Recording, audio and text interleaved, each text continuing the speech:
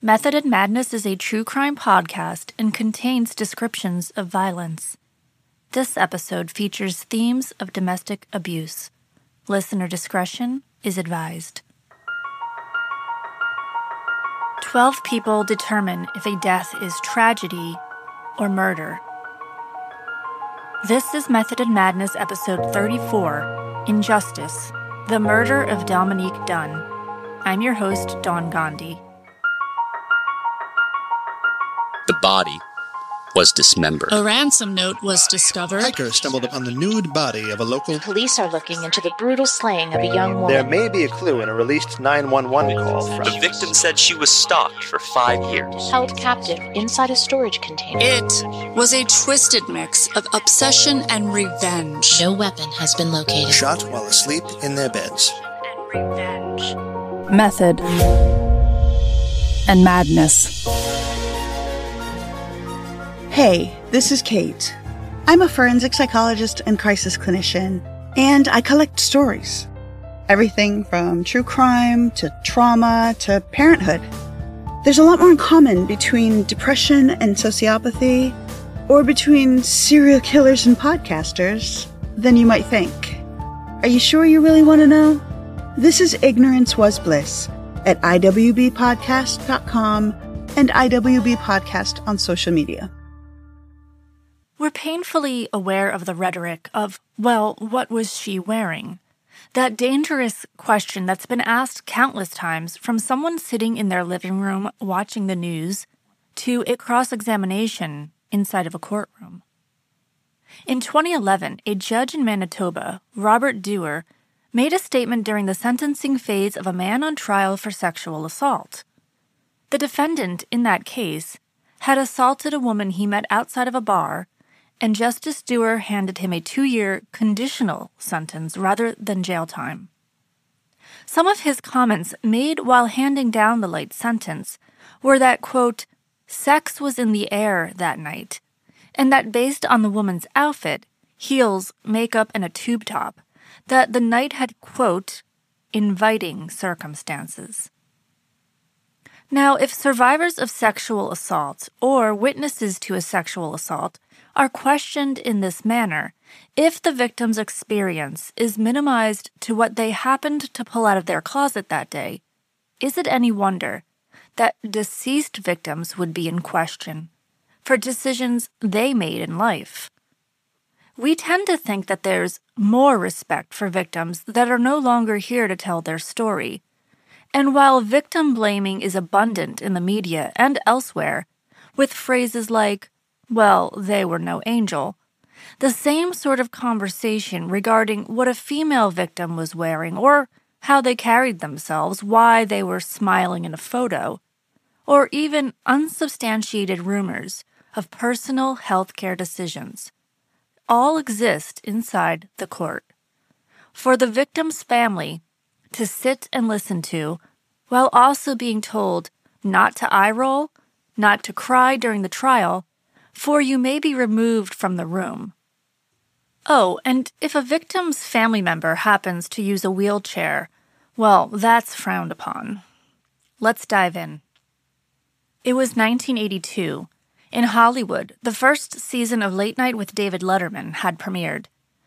And at the risk of sounding Serling-esque, the avenues of Hollywood and crime would intersect.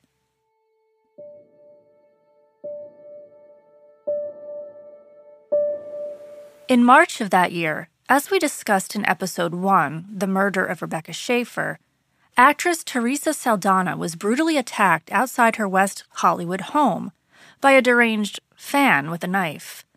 Teresa miraculously survived the attack, which was so violent that the weapon, a 5-inch hunting knife, had been bent. She spent 4 months in the hospital and the rest of her life fighting for victims until her death in 2016. Shortly after surviving her own attack, Teresa would soon find herself protesting the injustice resulting in a trial that seemed doomed from the start. A trial in which the judge seemed to relish in his own perceived celebrity status, where more sympathy was paid to the defendant than his victim, where the jury was dismissed during key elements of the case. Today, we're talking about the murder of Dominique Dunne. Dominique Dunne was born on November 23, 1959 in Santa Monica, California, to parents Dominic and Ellen Lenny Dunne. It was an affluent family, Lenny an actress and Dominic a writer and Hollywood producer. Dominique had two sisters that died shortly after their births, and two older brothers, Alex, a teacher, and Griffin, an actor who you probably know from films like American Werewolf in London and countless others, along with appearances in TV shows, as recently as playing Nicky in NBC's This Is Us. He's also a producer and director. Dominique attended Westlake School in Los Angeles, followed by private schools in Connecticut and Colorado, and learned to speak Italian after living for a year in Florence. Her parents had separated and divorced, and Dominique was an avid animal lover and rescuer, and showed interest in acting as a child. She studied the art at the Milton Katselas workshop in LA. She appeared in small roles on TV shows in the late 70s and early 80s, including the Emmy-winning series Fame. And her breakout role came when at 21 years old, she was cast as the oldest of the Freeling children in the 1982 film Poltergeist, a terrifying collaboration from Steven Spielberg and Tobe Hooper. Dominique's portrayal of Dana was impressive in its range from preoccupied teenager to devastated big sister. Roger Ebert called Poltergeist an effective thriller, and 40 years later it still holds up. Its success sparked two sequels, but tragically, Dominique would not have the opportunity to return to her role. Following the release of Poltergeist, Dominique was cast in roles on popular TV shows like Chips and Hill Street Blues, and was working on a part in the sci-fi miniseries V in October of 1982. It was a role that would have to get recast.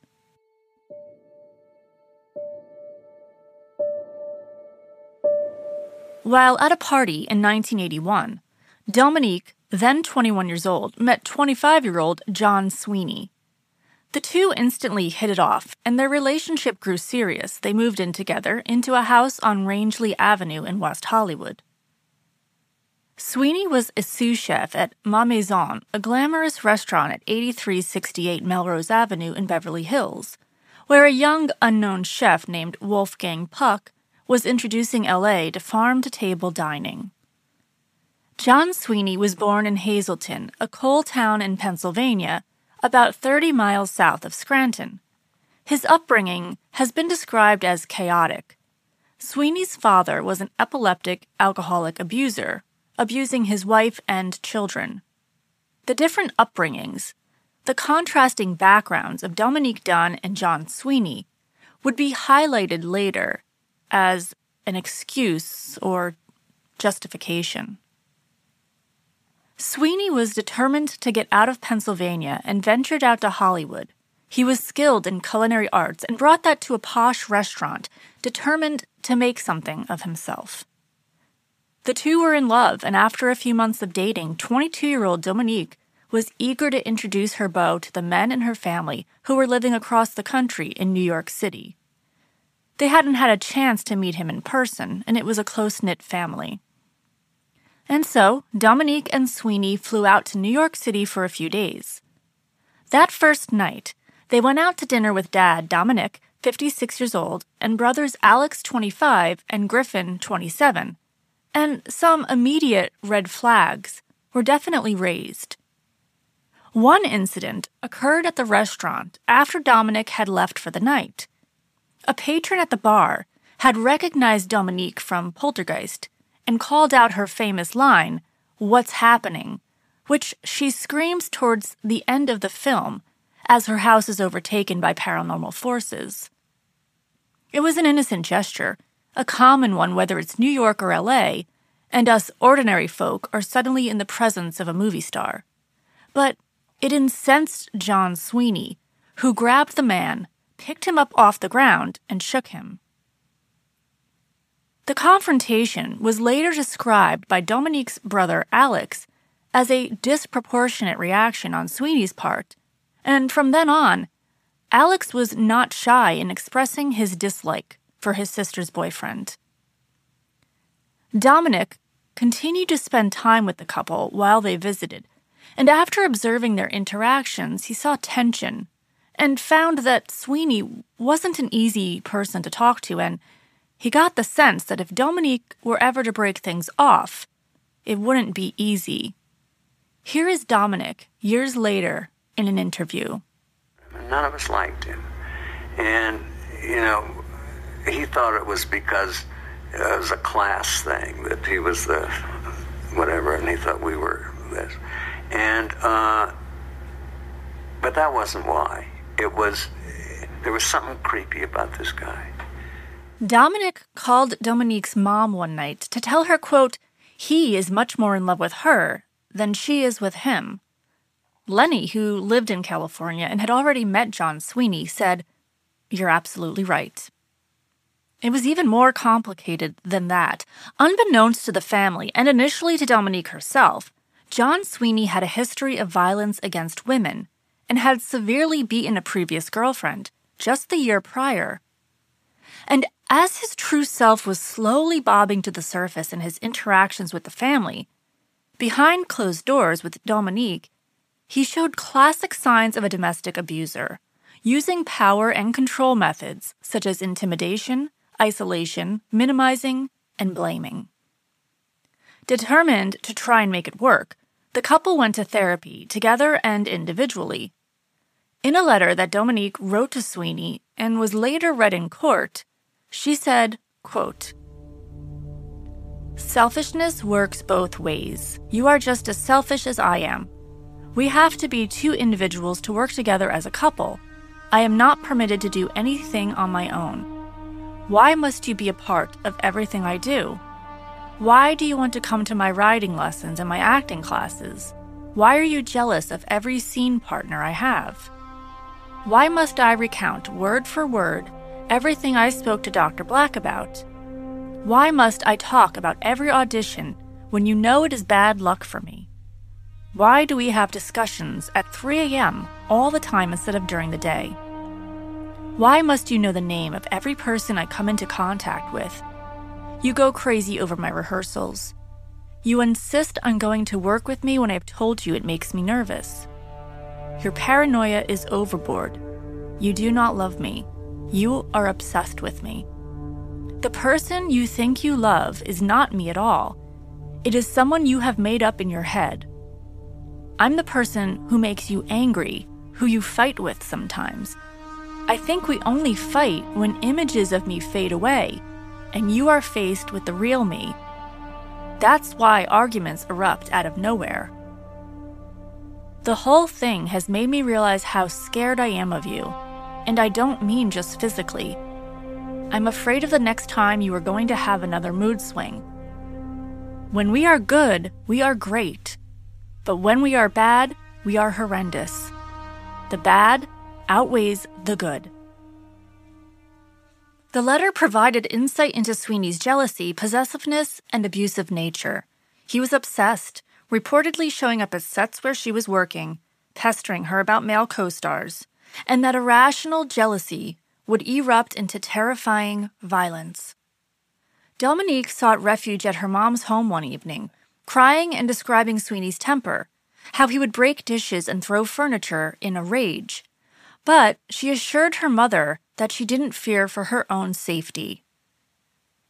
But then on August 27, 1982, 2 months before her death, Dominique once again knocked on her mother's door in Beverly Hills. This time, Sweeney had gotten so enraged during an argument that he had pulled chunks of Dominique's hair from her head.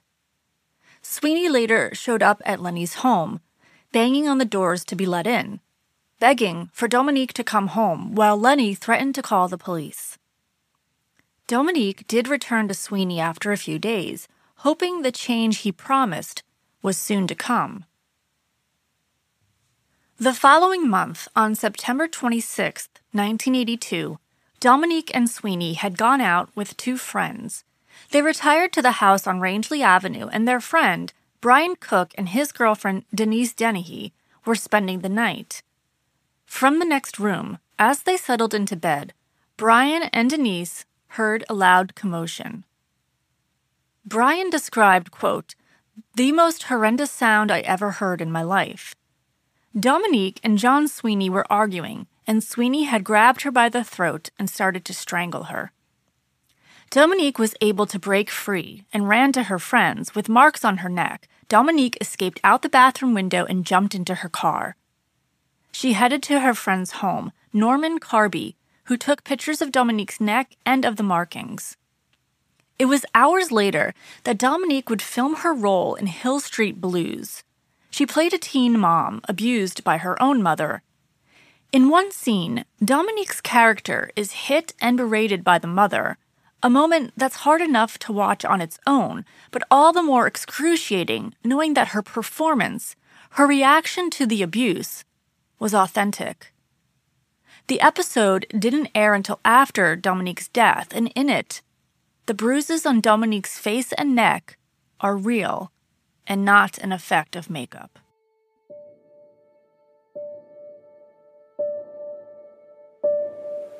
Dominique remained out of her own home for a few days to avoid Sweeney, staying with friends and her mom, and then once she mustered up the courage, she broke up with him over the phone. She convinced him to move out after 8 months of living together, and once he was gone, she went back and changed all the locks.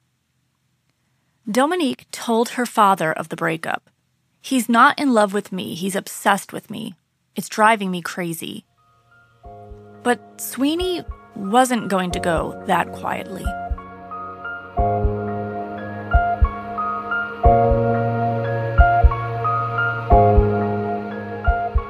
It was Saturday, October 30th, 1982, just weeks before Dominique's 23rd birthday.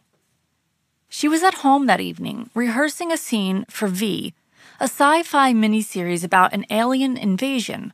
With her was 20-year-old actor David Packer, her co-star on the show. Taking a break from running lines, Dominique was on the phone with a friend when the operator broke into the call. Back in the day before call waiting, if you were calling someone got a busy signal, in the case of an emergency, you could call the operator and have them break into the line. So suddenly there was John Sweeney on the line pleading with Dominique to give him another chance. She got him off the phone, and 10 minutes later, there was a knock at the door. Sweeney had gotten off of work at Ma Maison around 8:30 that night and walked from Melrose to Dominique's home on Rangeley Avenue. She refused to let him inside, and David Packer asked if he should leave. She insisted he stay and excused herself to go outside to get her angry ex off the property. From inside, David could hear Sweeney say, "We've got to settle this right now," followed by the two arguing, and then screams and what David described as a thud sound. He called the police but was told that the house was out of their jurisdiction. Next, he called a friend, leaving a message on the answering machine that said, "If I die, my killer was John Sweeney."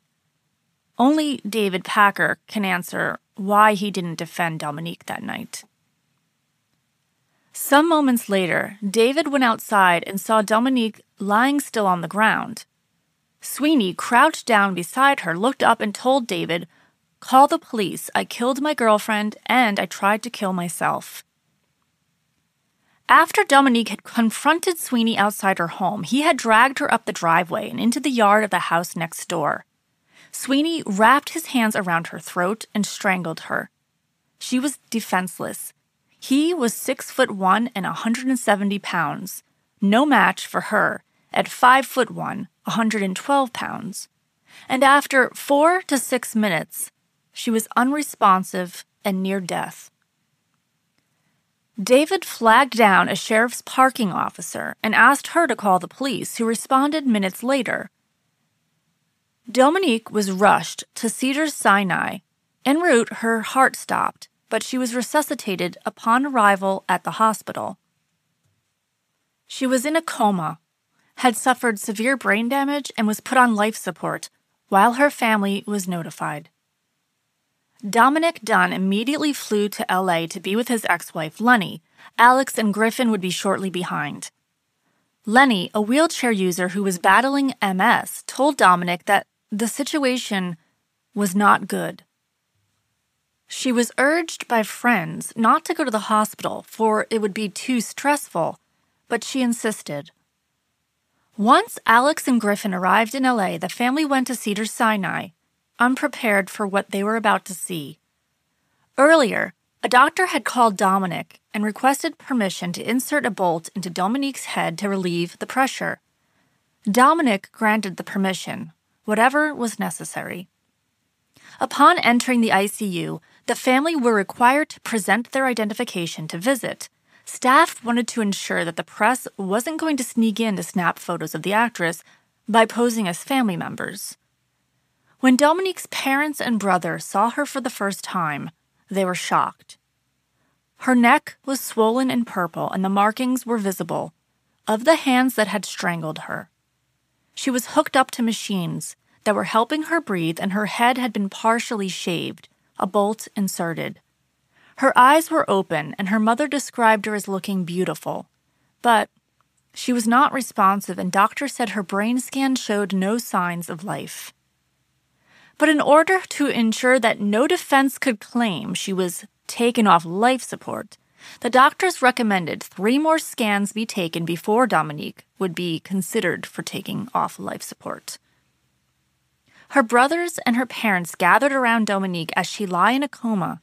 They comforted her and told her they loved her. Headlines stated that Poltergeist co-star Dominique Dunne was in critical condition following a, quote, choking attack. Dominique never regained consciousness and died on November 4th, 1982, 5 days after she was attacked by John Sweeney. Lenny told the doctors to donate her organs. It's what Dominique would have wanted. Her heart was sent to a hospital in San Francisco, and her kidneys were donated to Cedars-Sinai, where 2 patients were waiting for a transplant. Dominique's funeral was held at Good Shepherd Catholic Church in Beverly Hills on Saturday, and the family asked for donations to be made in her name to Greenpeace. Dominick Dunne wrote about the days he was with Dominique in the hospital, the weeks following her murder when he and his family were unable to have space to mourn. And he wrote of the trial that followed. I highly recommend reading the Vanity Fair article. Steven Spielberg and producer Frank Marshall said, quote, "The loss of Dominique is tragic and incomprehensible. She was a treasure of natural ability." Foreshadowing what was to come, an article in an LA newspaper said that actress Dominique Dunne was murdered by her ex during a lover's quarrel. After the police arrested Sweeney at Dominique's home that night, they noted that he seemed more concerned with his own fate than with his ex-girlfriend's. He said in the back of the patrol car, "I fucked up. I can't believe I did something that will put me behind bars forever. Man, I blew it. I killed her. I didn't think I choked her that hard. I just kept on choking her." Sweeney was initially charged with attempted murder and assault charges, to which he pled not guilty. He was transferred to West Hollywood Substation Jail. His bail was set at $75,000. After Dominique died, the charges were changed to murder, and Sweeney's bail was increased to $500,000. The lesser charges of attempted murder and assault were then dropped.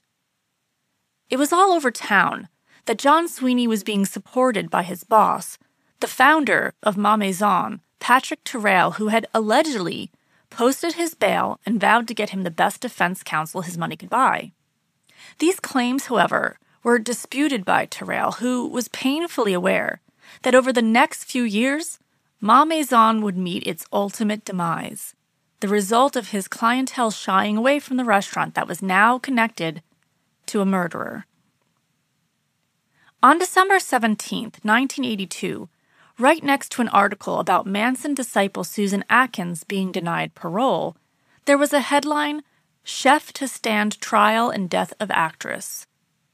One preliminary hearing was delayed when Sweeney was found in his cell, bleeding from the wrists after cutting himself with a razor blade. He recovered. When the trial began, in August 1983, Judge Burton Katz presided. Katz, formerly the district attorney, had prosecuted Manson family member Bobby Beausoleil for the murder of Gary Hinman. The prosecutor in this trial was Stephen Barshop, who, during his opening statement, told the jury that it took John Sweeney at least 4 minutes to strangle Dominique Dunne. Barshop then looked at his watch and had the courtroom sit still for 4 minutes. Time agonizingly ticked by. The Dunne family thought this was a promising start to the trial. Everything went downhill from there, according to an LA Times article. Here is Dominique Dunne. Helped me. It helped me enormously. I mean, to be sitting 4 feet away from the man who killed your daughter, who was all dressed up like a priest and read the Bible. I mean, it made me enraged at the show business thing that justice has become, dressing somebody up in a part, and I hated him. Throughout the trial, it was unclear to Dominique's family who was actually on trial, the defendant or the victim.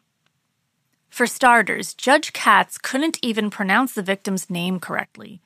He repeatedly mispronounced Dominique as Dominic.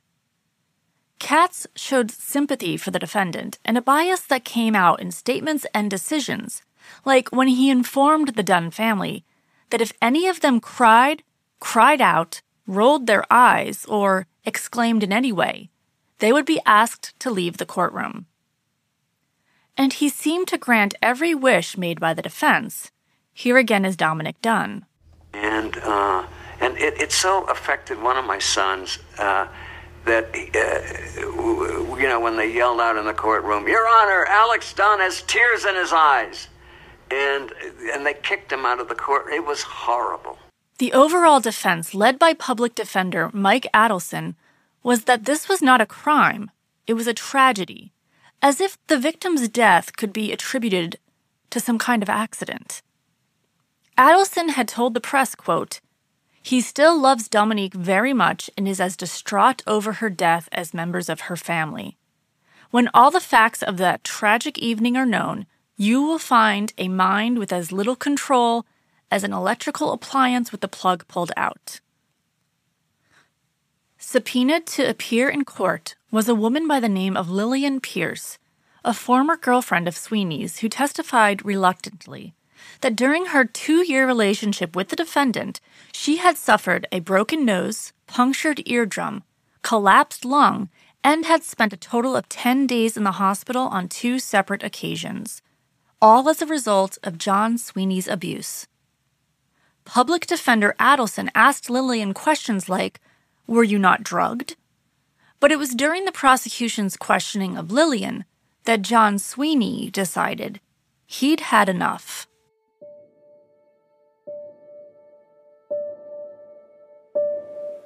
When prosecutor Barshop asked Lillian if she came from a well-off family and explained at the defense's objection that he was merely trying to determine a pattern, John Sweeney leaped from his seat at the defense table and ran toward a door that led to the judge's chambers. Panic erupted in the courtroom as onlookers thought he was trying to escape.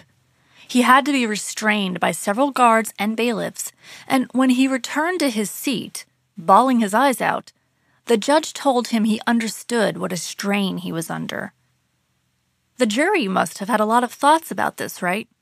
Must have been jotting down notes and raising some eyebrows, getting to witness Sweeney's rage and temper in front of their own eyes, right? Nope. The jury wasn't even present. Why?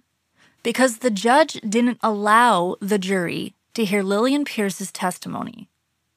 That's right, the jury never heard the details of Sweeney's ex experiencing physical abuse and anguish. The jury didn't witness Sweeney snap and throw a hissy fit in the courtroom. From then on, Dominique Dunne noted that Sweeney seemed sedated to prevent a similar outburst. Soon, it was Dominique's mother's turn to testify. Lenny detailed the events from the night that Dominique had fled her own home and went to her mom's. She spoke of Dominique's fear of the defendant. Did the jury finally have a chance to sympathize with the victim? No. Judge Katz didn't allow the jury to listen to Lenny's testimony and ultimately declared it was all hearsay, as were any statements that Dominique made to friends and to her agent in the last 5 weeks of her life.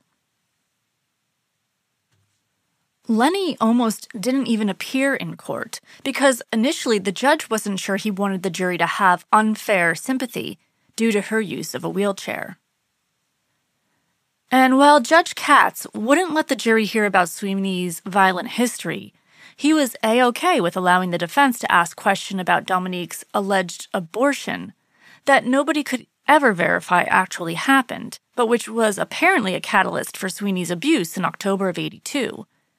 The implication from the defense always seemed to be that Sweeney's behavior was justified because of personal decisions Dominique had made. The jury was told by the defense that, quote, several days before she and John had a meeting, a very emotional meeting in which she expressed the desire to get back with Sweeney. They hugged, kissed, and talked about buying gifts for one another at Christmas and so forth. There was a part of her that loved him intensely, and a part of her that didn't want anything to do with him for a variety of reasons. And the defense argued that Dominique was laughing in a photo the day that she was to film her role in Hill Street Blues. How could she laugh if she had just been strangled? Witnesses for the defense included Sweeney's mother and 2 sisters who all testified that they were raised in a home where the defendant's father was an abusive alcoholic. And John Sweeney himself took the stand in his own defense, prompting Alex and Griffin Dunn, a.k.a. 2 kick-ass big brothers, to move their seats in the courtroom so that they were directly in the defendant's line of vision. At one point, the defense demanded Alex be removed from the courtroom for having tears in his eyes. Sweeney provided his own version of the events that took place at Dominique's home as he took the stand. Dominic Dunn described Sweeney as speaking quietly, not showing the jury any of the rage that he had exhibited during Lillian Pierce's testimony. He said this in his Vanity Fair article, quote, he painted his relationship with Dominique as nearly idyllic. He gave the names of all her animals, the bunny, the kitten, the puppy. He refuted the testimony of Brian Cook and Denise Dennehy, and denied that he had attempted to strangle Dominique after their night on the town 5 weeks before the murder. He said he'd only tried to restrain her from leaving the house. He admitted they had separated after that and that she had had the locks changed so that he could not get back in the house. But he insisted that she had promised to reconcile with him and that her refusal to do so was what brought on the final attack. As for the night he strangled Dominique, Sweeney said, quote, I just lost my temper. I remember just like exploding. I just exploded and lunged at her. The testimony was also full of victim-blaming nonsense and more abuser characteristics like minimizing, denying, and blaming.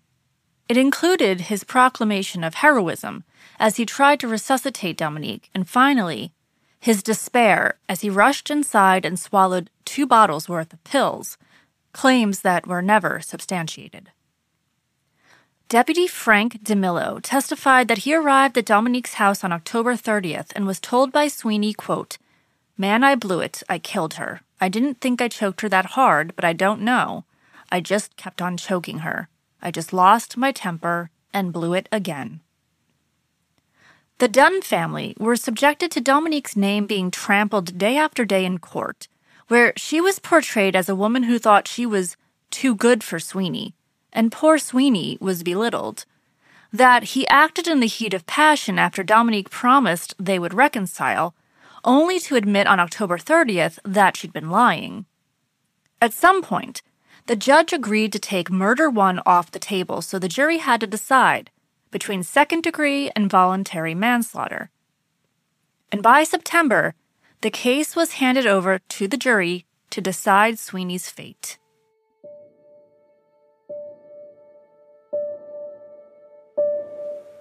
Dominic Dunn described in his article that while awaiting the verdict, he was pacing the house and turned on the TV absent-mindedly, only to be stunned to hear Dominique screaming, "What's happening?" in the iconic end-of-movie scene in Poltergeist, which just happened to be airing that day.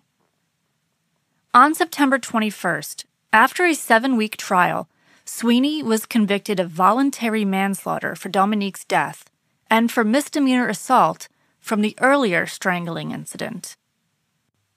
Sweeney patted his lawyer, Michael Adelson, on the back, and Adelson later said he was, quote, very happy with the outcome. Judge Katz told the jury to be confident in their decision and then thanked them on behalf of the attorneys and the families, which incensed Dominick Dunne as he called out, "Not for our family, Judge Katz. You have withheld important evidence from this jury about this man's history of violence against women." Later, the jury foreman, Paul Spiegel, said the jurors decided the defendant acted in the heat of passion. He went on to say that at one point the jury was deadlocked because some of them felt, quote, "An ordinarily reasonable man would not have choked her, would not have gone for the throat."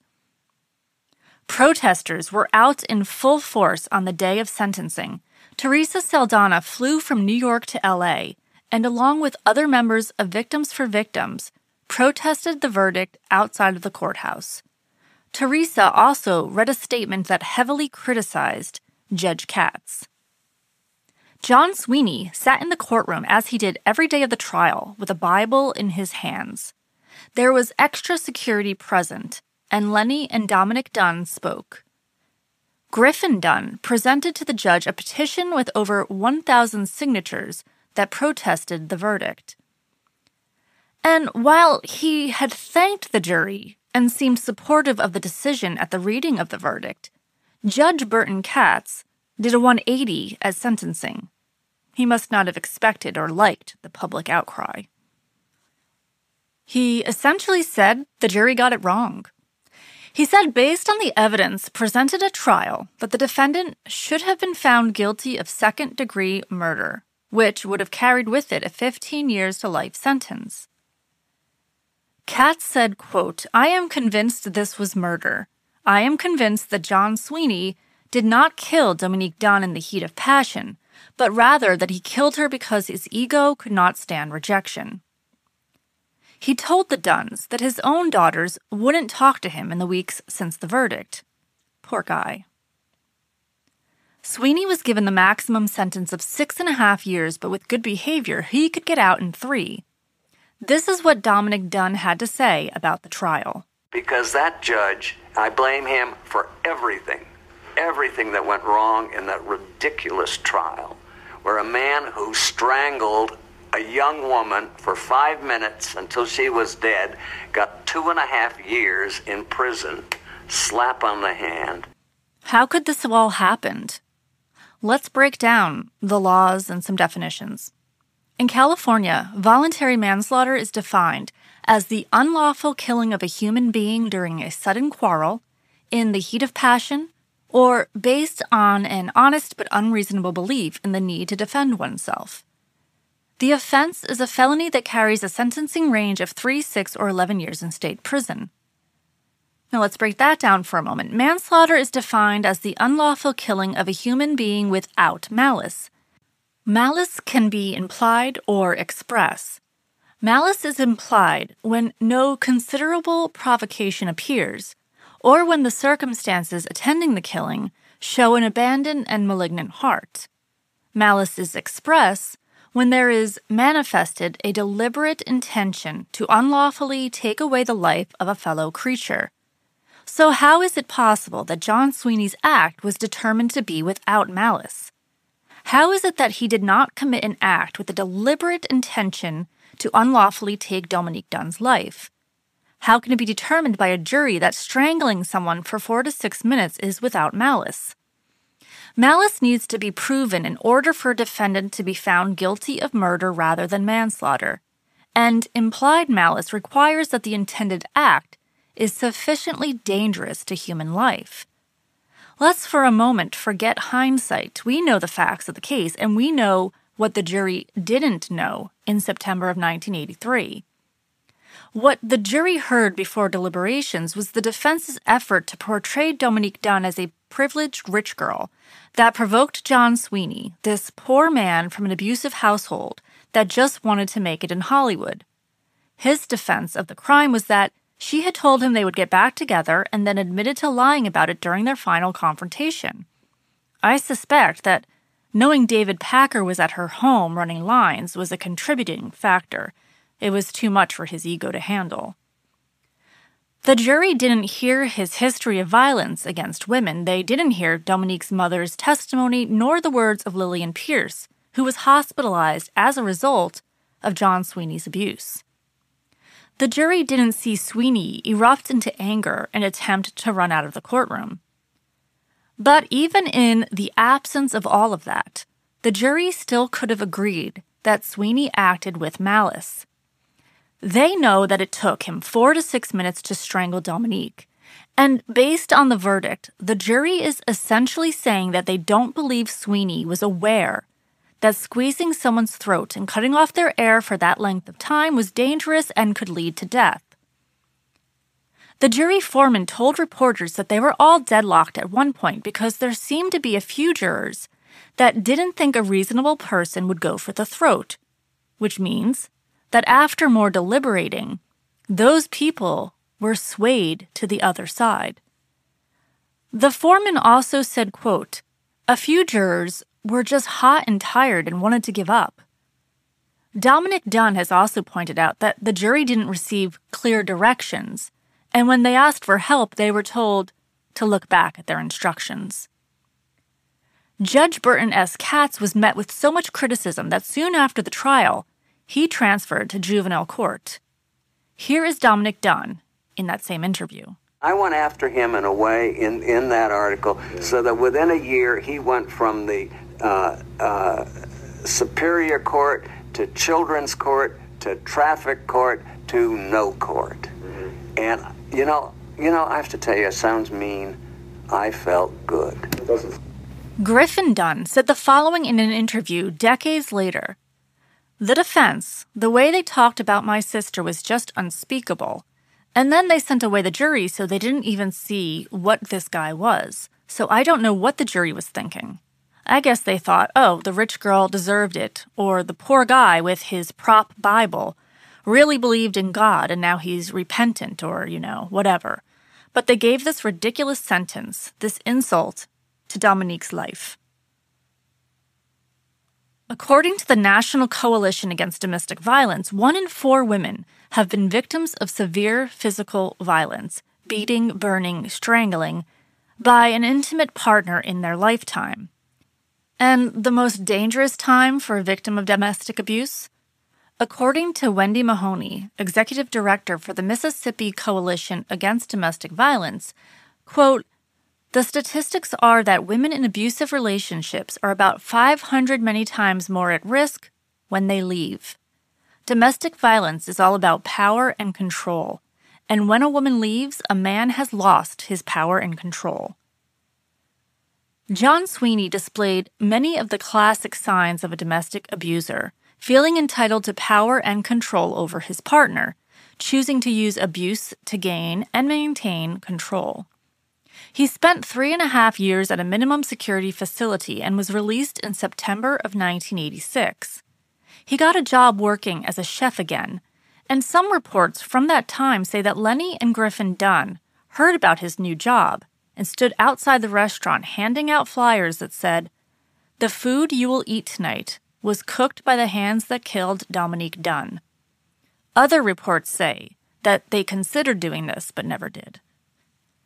Sweeney reportedly changed his name to John Mora and is rumored to be living in the Pacific Northwest. Lenny Dunne founded Justice for Homicide Victims, a victims' rights organization, and was even honored by President George H.W. Bush in 1989. Lenny passed away on January 9, 1997, after years of battling MS. Dominique Dunne continued to write and contribute to Vanity Fair and wrote several best-selling novels. He appeared on several TV shows over the years discussing crime and celebrity, and covered trials like O.J. Simpson and the Menendez brothers. He hosted his own show on Court TV and never stopped advocating for justice for victims. Dominic died on August 26, 2009. The role in V that Dominique Dunne was working on when she was murdered was recast, the role played by Blair Tefkin. Footage filmed of Dominique was used as a cameo appearance, and the series was dedicated to her. She is buried in Westwood Village Cemetery in Santa Monica. Her epitaph says, "Beloved daughter and sister, loved by all." Did anything change as a result of Dominique Dunne's murder and the injustice that resulted? When her mother Lenny started Justice for Homicide Victims, she teamed up with Marcella Leach, a woman whose 21-year-old daughter, Marcy, had been murdered in 1983. Marcy, too, was killed by an ex-boyfriend, Kerry Michael Conley. Conley was out on bail while waiting for the murder trial to begin when he ran into Marcy's mother at a grocery store. Conley reportedly taunted the victim's mother, who was shocked to see him out and about, as she hadn't received any notice that he was free on bail. Out of this came Marcy's Law, Proposition 9, the California Victims' Bill of Rights Act of 2008. Marcy's Law seeks to give crime victims meaningful and enforceable constitutional rights equal to the rights of the accused.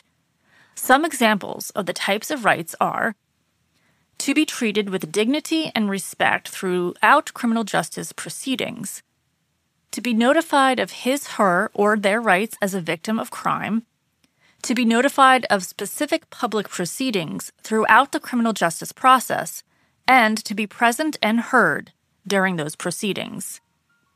Marcy's Law has been successfully passed in 13 states so far. If you or someone you know is a victim of domestic abuse, anonymous confidential help is available.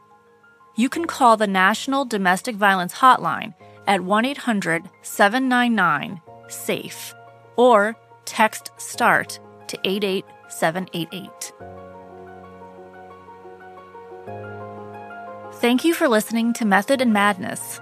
This is an independent podcast, so if you'd like to support it, you can leave a 5-star review on Apple Podcast or on Podchaser, or a 5-star rating on Spotify.